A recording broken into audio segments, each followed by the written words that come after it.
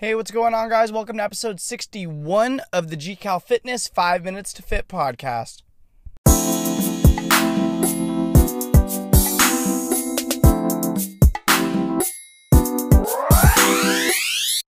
Soreness. Is it a good indicator of whether or not you had a good workout?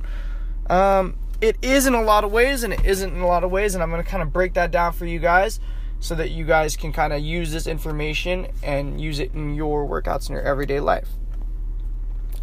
Basically, when you get sore, it's a result of your muscle tissue breaking down. Now, that's good.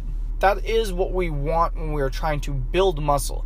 You want to break down your muscle tissue so that it can rebuild, recover, and adapt to whatever stimulus you were providing. So, for example, if I try to lift, 20 pounds, and I can do it 8 times, and I'm sore the next day, next time that I lift that 20 pounds, I want to shoot for 10 reps because I'm trying to overdo the stimulus.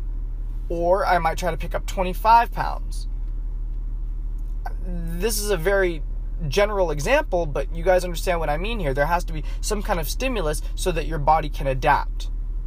Now, I had a previous episode about that, so I want you guys to go back and check that one out.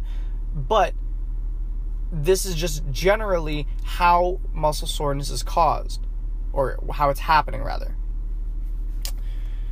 When you break down the muscle tissue, the small micro tears in the tissue, they recover and they rebuild, and that process, DOMS, D-O-M-S, delayed onset muscle soreness, will happen. It'll occur.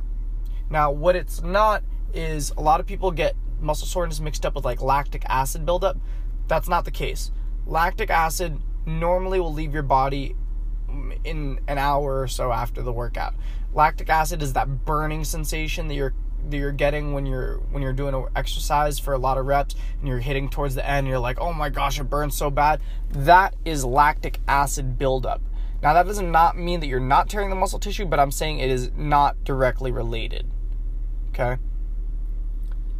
So, when you get sore, is it a good indicator of whether or not you had a good workout? Well, it does mean that you broke down some muscle fibers, so that's good. It's forcing the lean muscle tissue to build up, if that's what your goal was. I say that with that little asterisk because I'm thinking about it right now. I have just written some program for some of my fighters, guys who are fighting in mixed martial arts fights. When they're as far out as we are right now for some of my guys' next one, they are about 6 weeks out, and we are building up their strength. Now, in order to get stronger, you don't necessarily need to break down muscle fibers in the way that I just mentioned. You might not even get sore when you're getting stronger because you're lifting something 1 to 5 times, maybe. So you're building up a lot of strength and a lot of power, but you're not necessarily breaking down your muscle tissue to get sore. See what I mean? The goal there was different. The goal was to get stronger rather than just to break down the muscle tissue so that you felt it and saw it. So it's not a right or wrong. It's that if you were trying to build up lean muscle tissue, then yes, soreness would be a good indicator of whether or not you had a good workout. So that is the basic breakdown of muscle soreness. Now, some things you can do to kind of help with it. Honestly, just giving it the time to recover is the best thing. But you can stretch. You can do some light cardio. I do not recommend stopping working out. There's a lot of benefits, a lot of studies. I won't link to any right now, but if you guys search online, I'm sure you can find. There's a lot of studies that show that working out when you're sore has a lot of positive benefits, especially because, like I said, the increased blood flow will help recover the muscle faster. There are a lot of good things like that, but those are just some easy points to kind of understand as far as muscle soreness. So making sure that you get exactly what muscle soreness is will be able to give you an indicator of whether or not you were able to get a good workout. Okay? So that audio clip was a little bit older, but I wanted to chop it up and include that in today's episode because basically I still have the same concept, still have the same belief, but I wanted to add in a little bit of evidence and kind of some examples from training. Understand that whenever you're doing strength or plyometric or power training, you do not necessarily need to be sore.